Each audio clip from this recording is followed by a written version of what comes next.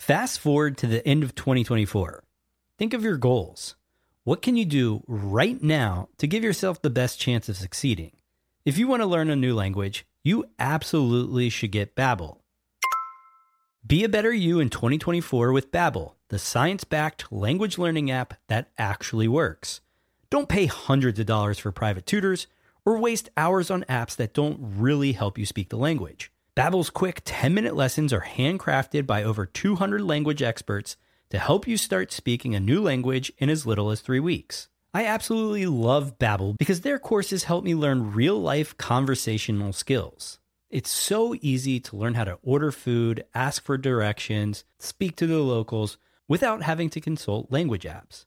Babbel has over 16 million subscriptions sold. Plus, all of Babbel's 14 award-winning language courses are backed by their 20-day money-back guarantee. Here's a special limited-time offer for our listeners. Right now, get up to 60% off your Babbel subscription, but only for our listeners at babbel.com/SPP. Get up to 60% off at babbel.com/SPP. That's spelled BABBEL.com/SPP. Rules and restrictions may apply. When you need mealtime inspiration, it's worth shopping Kroger, where you'll find over 30,000 mouth-watering choices that excite your inner foodie. And no matter what tasty choice you make, you'll enjoy our everyday low prices, plus extra ways to save, like digital coupons worth over $600 each week. You can also save up to $1 off per gallon at the pump with fuel points. More savings and more inspiring flavors make shopping Kroger worth it every time. Kroger, fresh for everyone. Fuel restrictions apply. The podcast where we talk to smart people, but not necessarily done by smart people. That is an awesome question. This one goes down probably on one of my top 5. Hey, I like nutrition. I like to eat food. This is the coolest thing ever. We're going to do this forever. I wish I paid more attention in that class. You know, I'm going to be honest, I don't understand that. As a man, I don't get it. Welcome to smartpeoplepodcast.com. Hello and welcome to Smart People Podcast, conversations that satisfy your curious mind. Chris Stemp here. Thanks for tuning in. Listen, this is the last time you will hear me say this. If you would like to win a brand new Fitbit or Kindle Fire, be sure to subscribe to my new podcast called The Week on Earth. Take a screenshot of your subscription and email it to chris@smartpeoplepodcast.com. You will be entered into the giveaway, which we will announce via email and on the podcast in about a week. For those that have already entered, thank you, and we will let all of you know the results of that. Now, moving on, I'm going to make this intro quick because my kids are upstairs losing their mind, and it's been a really long day. But what that doesn't do is it doesn't take away from this episode. And this is a topic in over 400 we haven't covered yet. We're talking to an expert on wealth and really about what the transfer of wealth does to people. When you get money from your parents or from somebody who passes away, how does that impact you? And then this leads to a discussion about the idea of wealth and what it does to our mindset, to our drive, to our goals. So even if you're not getting a windfall, how does money impact you? This week on the show, we are talking to Kristen Keffeler, and she is the author of the brand new book, The Myth of the Silver Spoon: Navigating Family Wealth and Creating an Impactful Life. Kristen has a number of designations. One is the MSM, another is the MAPP. You may have heard of those. I believe they're financial designations. She's a thought leader at the forefront of the global shift in family wealth advising, known as Wealth 3.0. As a consultant, she guides affluent and enterprising families, rising generations, and the professionals who support them in embracing the positive power of wealth while doing the inner work of money. In 2006, she founded her advisory firm, Illumination 360. She is the Dean of Positive Psychology for the Purposeful Planning Institute and is a faculty member with the Ultra High Net Worth Institute.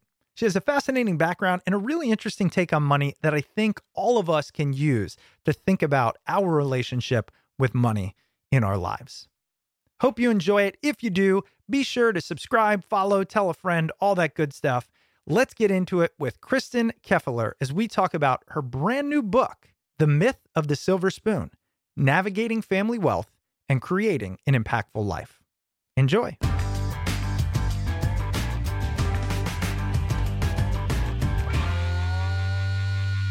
I was just listening to either a YouTube video or something, and it mentioned a conversation that Tom Brady, the quarterback, was having, where he said one of his greatest concerns in life is the impact his affluence will have on his children.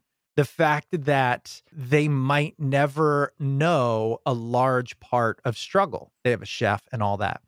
And I just thought, wow, interesting that I should see this video now, right before I interview you. It's a fascinating topic. How did you come across it? This seems like a niche topic.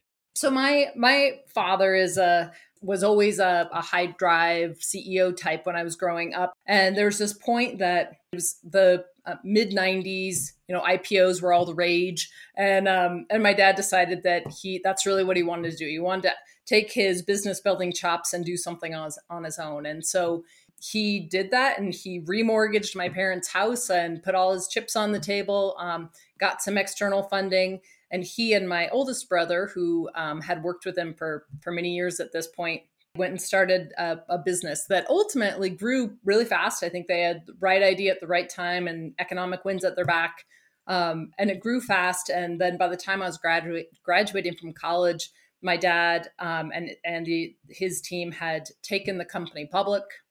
Within a short number of years, they sold the company. And so I think my identity story was also different in that I was coming out of college into a situation where my parents had just had a pretty significant wealth event, and they were traveling a lot more and building a house in the mountains and doing all this stuff.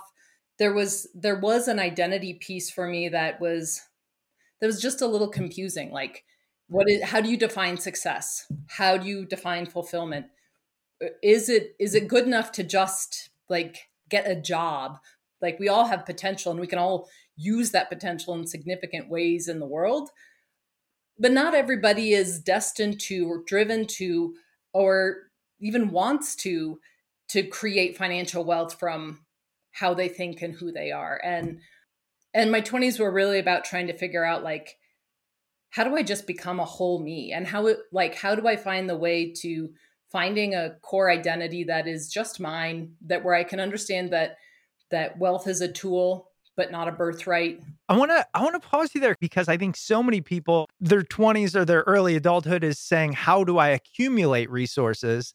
It's really a paradigm shift to think about, how do I figure out who I am without resources, to an extent? Totally. I think you're spot on, Chris. I think that, if you think about the psychological challenge of the late teens and early through mid 20s, it's really about identity. It's who am I? It's building that identity capital of what are the things that I like? What are the skills that I have? How do I use those skills?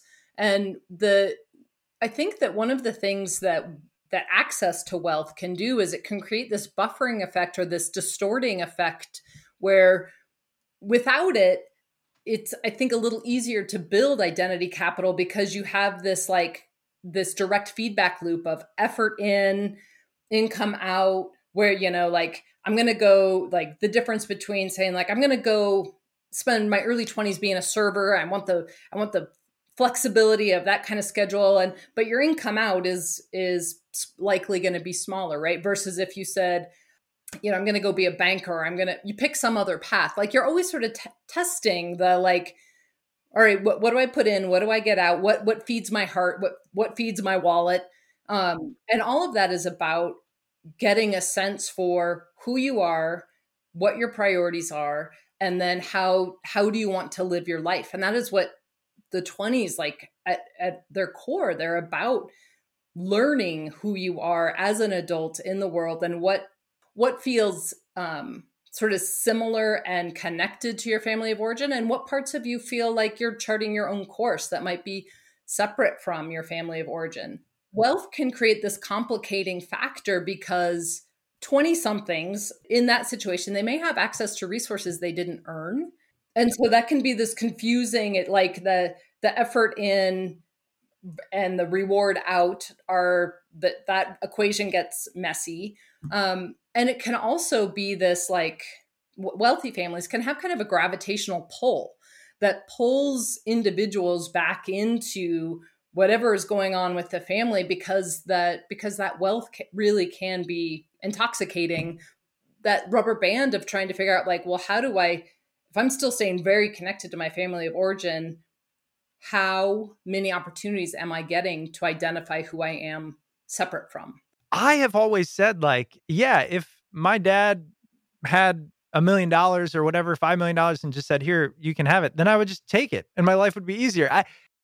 For those of us that can't understand it, what is missing from that mindset of like, well, I'll just take it. And then it makes a lot of my troubles go away and allows me to focus on the things I enjoy. And it's that simple. Right. Well, so that's, I don't know exactly how old you are, Chris, but the Chris almost 40. Okay. Now.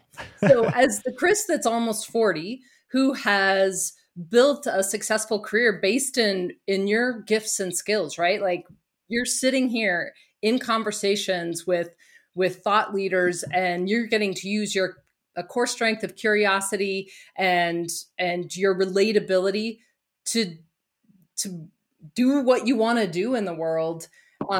That Chris today could say like, yeah, if my dad would give me $5 million, like that would erase a lot of the noise I have in my head about the responsibilities I have to take care of. And then I could just go do more of this.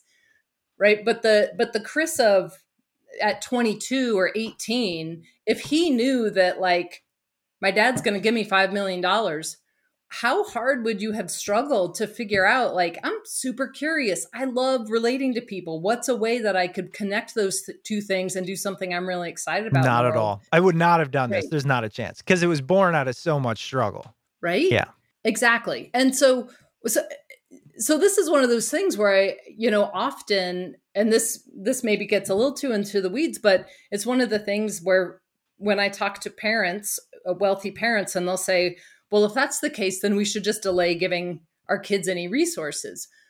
There may be some value to that, but it also doesn't exactly work because it's in terms of the psychology, because it's not the situation that I just described for you, that I just made up for you, right? Where it's like your 20s and 30s are just about like, there's no safety net. I got to figure this out. Psychologically, when we know there's a safety net, whether we know how much it is or when it's exactly coming, there's always there's a little bit different sense of like, all right, I can make this work, but there will be this day in the future when I have that thing to lean back on. And when there's family wealth, if there's not adequate preparation for it, for that rising generation, it can really be like a meteor landing in their lives. It seems like it'd be the greatest gift of all time. But if you haven't figured out who you are and how you want to be in the world and how you want to really use that resource as a tool and not as a crutch, it can just suck the life right out of, suck the potential right out of somebody. Yeah. It reminds me of a thought exercise I recently heard where somebody said, imagine you woke up and you were the son of some oil baron or something, and you had, billions and billions of dollars. And if you just pause and think about that, they said, what would matter to you? Like if somebody gave you a Bugatti or something, right? Or a Porsche or like whatever. I've always wanted a Lamborghini. All of a sudden, it matters zero. Like there is absolutely no change in your life based on something like that. And when you go down that thought process, it goes, oh my gosh, like how would I find drive for really anything? Even now, like I enjoy working in my yard and on my yard, and it's hard work and I do it almost every weekend and I sweat. But if I had enough money, I probably would hire somebody to do it, even though I enjoy it and I don't know what I would do with that other time. So it just, right. I think in essence, where we're starting here is, and where I want to get into is like, it changes your entire perception and drive and focus, which leads to determining who you want to be. Totally. There's no doubt that having access to resources more than you need to live it makes a lot of things easier, right? Like, and it reduces a lot of mental bandwidth that you might spend trying to optimize within the constraints of the resources you have. So there's no doubt that it makes life easier. But there's an inverted U curve in this, in economics and in behavioral economics. There's this concept of the inverted U, where if you start down at the lower end and you're at the intersection of the XY axis, and you say, okay, that is the point of small resources and level of ease. So like down here, it's like things are not easy and you don't have the resources to make them easier. But as you climb up the economic curve, things get easier and easier, right? When you have access to good food, secure housing, good school districts, like all of those things make life better. And you would think that that curve might just keep going up, but it doesn't. It's an inverted U, where at some point it starts to table off, and then it actually starts to decrease again, where things, it gets more difficult, but they're difficult in other ways. So it's not difficult like we don't have shelter security, but it's difficult like, how are we supporting our kids to build the core character traits that we know are essential for success? How do you build gritty kids who have a growth mindset, who really know how to be human and relate to the humanness of the world, when wealth can create a buffering effect? So that inverted U is it really speaks to the idea that there's no such thing as an unmitigated good. You can't just get more and more and more of it, and whatever it is, if it conforms to the inverted U, and think that will make life better. And money is one of those things. This episode is brought to you by Rocket Money. I've always struggled with finding time to manage my finances. At the end of a busy week, the last thing I want to do is spend time budgeting all of my expenses or tracking down customer service teams to cancel old subscriptions I no longer use. But now, I use Rocket Money, and it does all of that for me. Rocket Money is a personal finance app that finds and cancels your unwanted subscriptions, monitors your spending, and helps lower your bills so that you can grow your savings. With Rocket Money, I have full control over my subscriptions and a clear view of my expenses. I can see all of my subscriptions in one place, and if I see something I don't want, Rocket Money can help me cancel it with a few taps. I love how the dashboard shows me this month's spending compared to last month's, so I can clearly see my spending habits. Rocket Money will even try to negotiate your bills for you by up to 20%. All you have to do is submit a picture of your bill, and Rocket Money takes care of the rest. They'll deal with customer service for you. Rocket Money has over 5 million users and has saved a total of $500 million in canceled subscriptions, saving members up to $740 a year when using all of the app's features. Stop wasting money on things you don't use. Cancel your unwanted subscriptions by going to rocketmoney.com/smart. That's rocketmoney.com/smart. One last time, rocketmoney.com/smart. You know what's so crazy about that is, like, no matter what we do in this life, there's always a yin and yang. Like, it's crazy that it's striking me, right? We made this thing up, which says if you have it, you can accumulate more things, and more things can often make your life easier. So why is it not just a straight line, 45-degree line on that chart up and to the right? And the fact that it isn't just goes to show that there is nothing in this world that, as you just explained, that doesn't have another side to it. Totally. And I think money is one of those things, and then by extension, wealth. And I define those two things separately. I define money as being, it's like the tangible concept that we can actually relate to. It's like how much you pay for a coffee, or, when you pay your electric bill, you're using money. There's some tangibility to that. Wealth, when accumulated money reaches a level of abstraction where it's like, yeah, I have $1 million in the bank. Like, what does that mean? Like, once you get to the place where it's just like really big numbers, we can't interact with it on a human scale. It's just an abstraction. So when you think about money and wealth, I write about this in the book that I just wrote, if we go back in time and we think about where did money first start, it ultimately became a stand-in for the trade of goods and services. But the Industrial Revolution that's when, with the mechanization of stuff, like our ability in the Industrial Revolution to produce more because of mechanization and the way that factories were built and developed, suddenly now that's when you really start to create this differentiation between people who have access to and have created money, because they have the ability to do so much more work through their factories.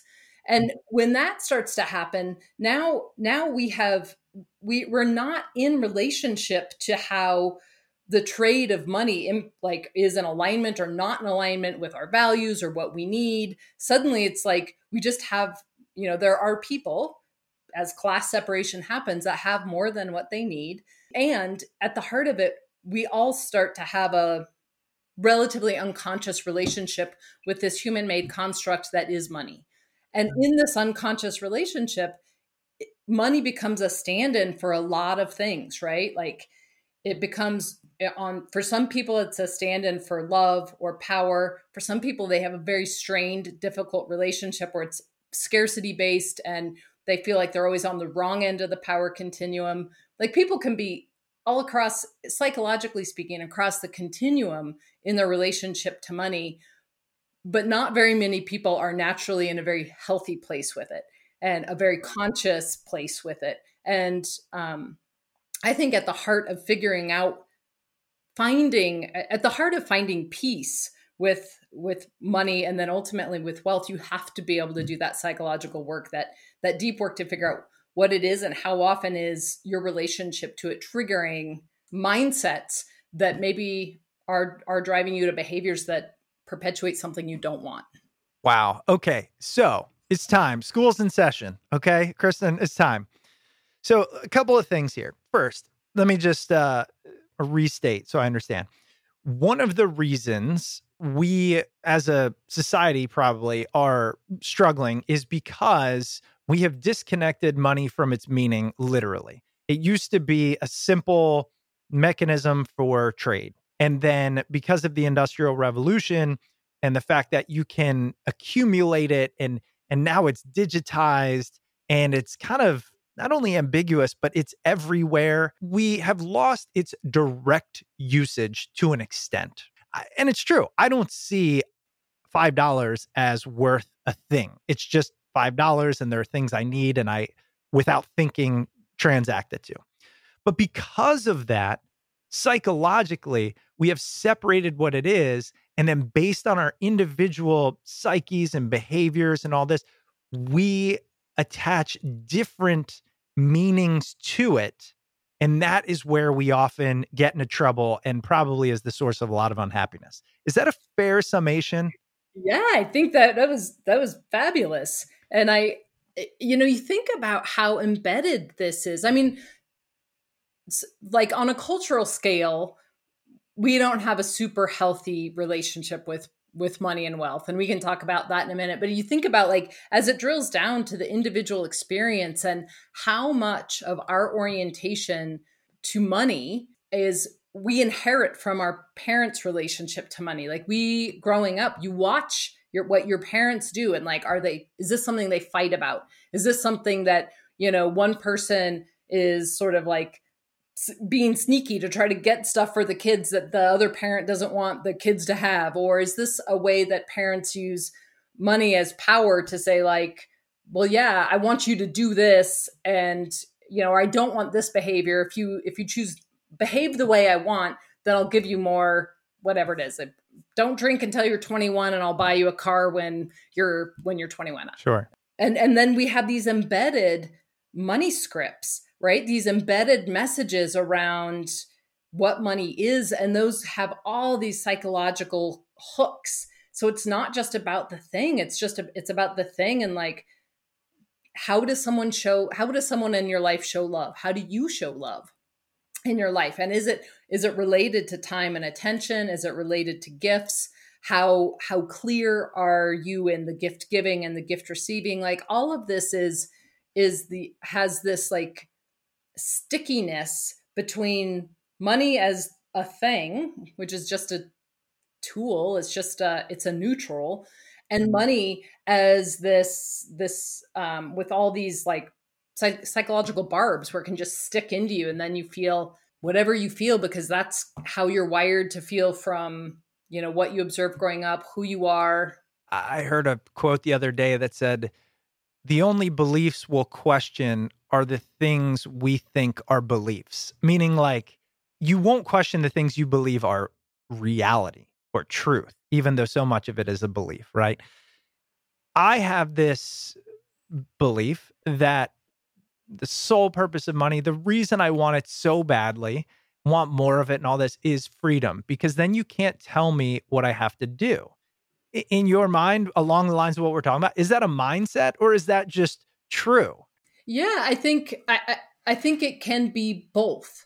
And let me explain. I think that if you talk to most people who have created wealth, at some point they will name freedom as being one of the drivers. It's not always the only driver. Often it's not the only driver, but what you just said is key for a lot of people. They say like, I wanted to be the one to call the shots and I didn't want anybody to tell me that I couldn't. And my way of getting there was to earn enough and create enough that I could sit back and say, I'm in charge of my time, of where I put my attention. Often also what happens, and this is really very common when I talk to wealth creators, is the very freedom that they seek, they find that they don't actually feel when they get there. And it's because it can be for many reasons. They can feel the burden of wanting to like go out and do the next deal and make more, right? Even though there's plenty for them and their kids' generation and their kids' generation, it's like, oh, I figured out the formula. This is how I provide value. So I'm going to go do that. Or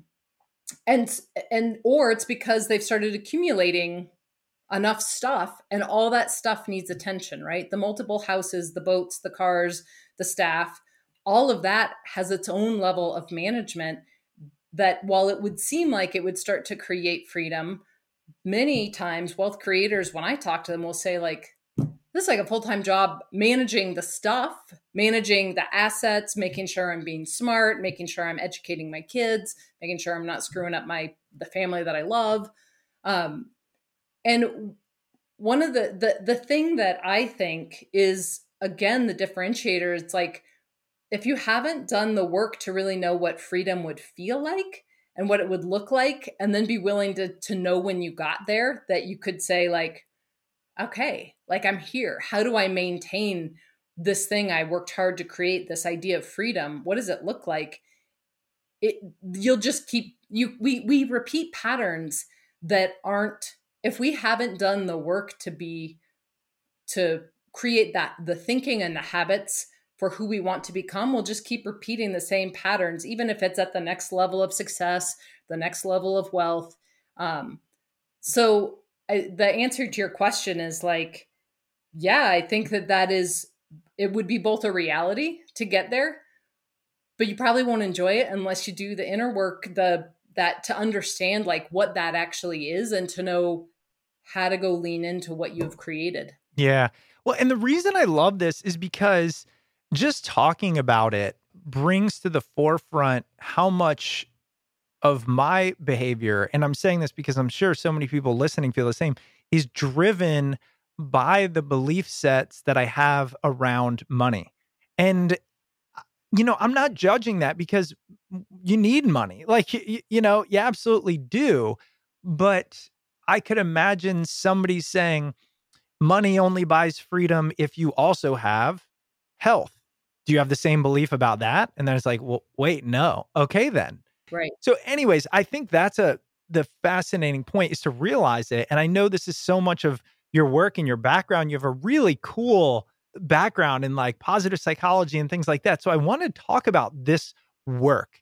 For those listening, who I think is most people, I don't know, email me if I'm wrong here, because I want to know if I'm an alien, but like who struggle with money, struggle with, I need more, I want more, when I get more, I spend it, I don't want to have to work as hard for it, Where do we start with that work if the ultimate goal is to obviously just live a better life? That's a great question, Chris. I think that money work is at its heart, and this is something that I have actually developed a process. It's in my book, The Myth of the Silver Spoon. In the book, it's really geared towards helping those who have been born into wealth declutter their relationship with money. But the process works regardless of whether you have been born into wealth and you have one certain set of tripwires, or whether you are kind of like an average rest of us that, it's like another set of tripwires and beliefs that have been built into money. And I have developed the 7-step process. It's in the book that I think can be really helpful. And there's this there's basically 2 phases or 2 buckets, where there's first the inner work, and that's really about mindset, identity, behaviors, what are the things that when you can't change a behavior unless you understand the mindset that's driving it, right? So you can't say, I want to be more values driven in how I use my money, unless you understand what the values are that you hold dear. And if you understand and can detangle, what is the filter you're bringing to money? If you think money is always going to be right outside your reach because there's just some patterning in you or something you observed growing up that's for other people, not for me, then that filter is going to continue to perpetuate despite the fact that you may want to change the outer behavior. So in this 7-step process, there's the really getting to the heart of the mindset that you want to hold. What are the mindsets I have, and what might be the more conscious, freedom-inducing mindsets I want to hold? How does that inform my identity? Who do I think of myself as? Do I think of myself as someone that is always going to struggle to make ends meet, and again, success is for other people, not for me? Or do I think of myself as someone who is charting a course that people want to be a part of what I'm creating, and that success will come from my honest, heartful, authentic effort to create positive change in the world? That's an identity that shifts what the role that money plays, right? So you go through the process of that inner work, and then you got to look at what's my outer behaviors. If I say I want to have a healthy relationship with money, am I regularly engaging with cash flow in my life? Am I finding a way to sit down and say I use Mint or Quicken or an Excel spreadsheet, and I understand what money comes into my life, and I understand what I'm spending money on, and am I okay with how much time or money I spend on, I don't know, gaming equipment or something, right? Is that in alignment with my values? If it is, great. Then you can say check. And if you look at your cash flow and you're like, wow, I'm spending a lot of money on things that actually aren't in alignment with my values, then that's when you have to actually look at your behavior. But it takes understanding kind of your inner game and then mirroring it, looking at your outer game, your behaviors, your actions, the systems for support that you have. Are you having conversations with your spouse? Are you in alignment with how you each spend money? Do you have agreements about is there a threshold that you're under that we can each do what we want under this threshold, but if I want to buy something that's above this other threshold, that's when we have a conversation. That's all part of the clearing the inner clutter first, and then clearing the outer clutter. So eventually it's a more frictionless system where you can be moving more energy towards right livelihood, creating more of what you really want in the world, and knowing that the money that you're earning and spending is fueling that in a more frictionless environment. You mentioned the mindset piece, and which is, it can be anything from it's always hard to make ends meet to one that you said that was really, really well said that I want to steal from you. And I was reminded of what you said about your dad. He had the Midas touch. Where do these mindsets come from, in your opinion? Did your dad just have this natural belief? Is that something people can build or change if they recognize the one they have isn't serving them? If I think about my dad, and he's still alive, I'll have to ask him what he thinks of this. But if I think about my dad, I would say that there was a lot of positive elements. There was a lot of positive outcomes to what drove him, but for my dad, what really drove him was not a mindset that was probably really healthy. It was very much I'm going to prove that all those people who said I wasn't going to be worth anything are wrong. And so the drive for him was not that he did not have a healthy mindset, and ultimately got to probably a healthier end, but I'm not sure really has even today fully reconciled and felt joyous in all the ways that you could feel joyous in what he created. So I think that mindset is it's formed in part by nature. Like part of it is just like in our genes, like people who are grittier, people who are more optimistic, in part have genes that are from their parents that have those character traits. But like all things, there is also the nurture piece. There's also environment. And so the mindsets that we have, some of it is like hardwired in us, but we always have the opportunity to grow and change. So the key is having awareness about what's the operating system, because that's really what a mindset is. It's just like, I always think of it just as what's the filter through which I'm taking in information about the world. And so if I have a mindset of scarcity at the most fundamental level, then when I look around, I'm going to see how I'm not enough business is coming to me. Other consultants are making more. Everything I see is going to come through the filter of not enough. But as soon as you have that awareness of like, wow, I really am orienting myself around not enough, then you can start to come up with little cognitive tricks to help you recognize it and say like, okay, that's just a habit I have of not enough. So when I find myself in a situation where I am seeing the world through scarcity, I'm going to stop and I'm going to look around and have, gratitude for 3 things that I know are abundant in my life. And that's the way that you can. So mindset is in part hardwired into us because through genes, and then extra sort of doubled down by what we observe in our families. And we always have the opportunity to grow and change that with conscious awareness and the choice to recognize when we're seeing the world through a filter that doesn't serve us anymore. Yeah, that's really helpful. And I think something for everybody to consider. What is an issue that you try to help wealthy families with the most that the rest of us probably are unaware of? Yeah, no, that's a great question. So in this particular frame, one of the as I think about families that have significant wealth, and often with that, if they're families that own enterprises and that enterprise is well known within the community, there's not only the wealth aspect, but also the influence aspect.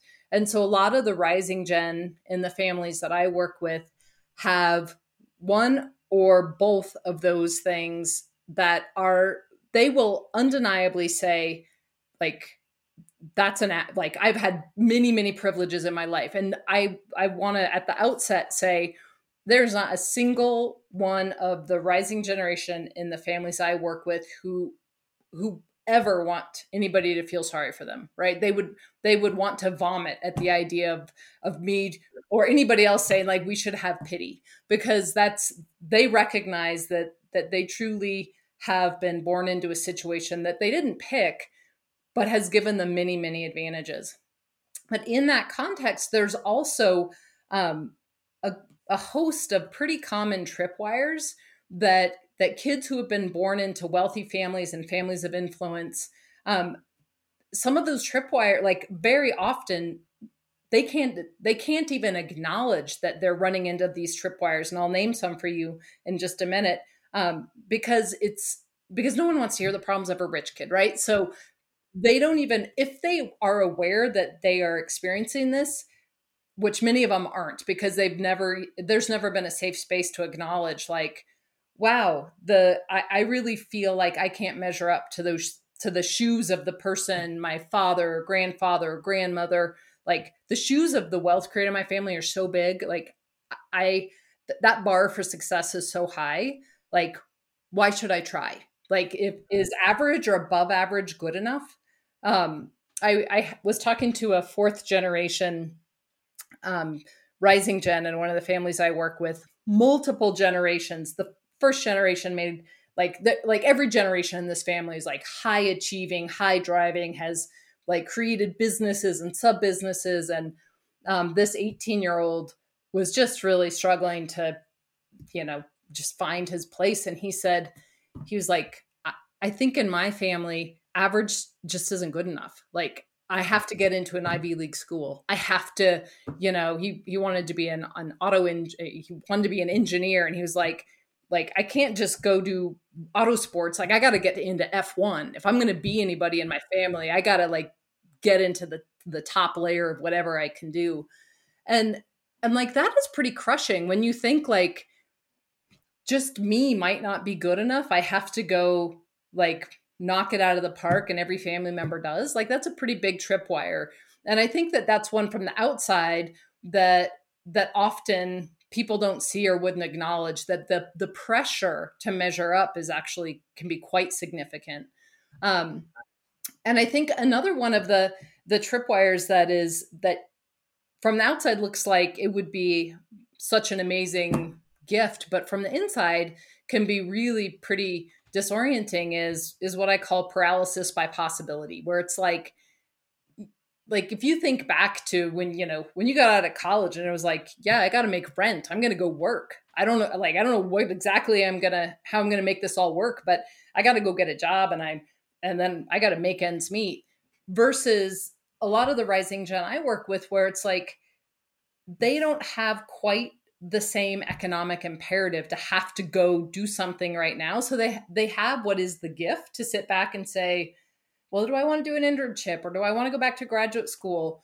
Or do I want to go try to work for the family business? Or they may have that benefit, but without the sort of the drive to go make something happen, they can start to spin in that space and then not go get traction on something. And the longer that happens, and the longer that timeline extends, and when their peers are starting to like get traction in their lives, the more it becomes a self-fulfilling negative narrative of like, I'm not good enough. You know what's crazy about that is it's almost like the challenges that the wealthy are facing are the same challenges. It's the same coin. It's just the other side.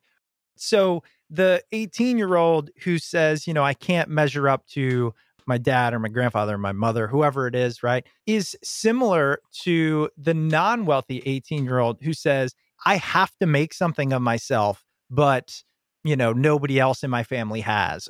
And that's why I feel like this is such a human issue. I keep coming back to this fact that one of the, I think, gifts of your book and your work is to talk about the human experience. And for those that might not experience one aspect of it, doesn't mean it's not very similar. You're spot on, Chris. And I guess one thing, and I know we're getting near the end of our time, but one thing I'll mention, because you said, it's really a human experience. And I think you're right on. And one of the key psychologists in this space that are Abraham Maslow, who most people know by Maslow's hierarchy of needs. And his work was really about what is the path to self-actualization that humans take when humans are really doing their best work and using and tapping their potential.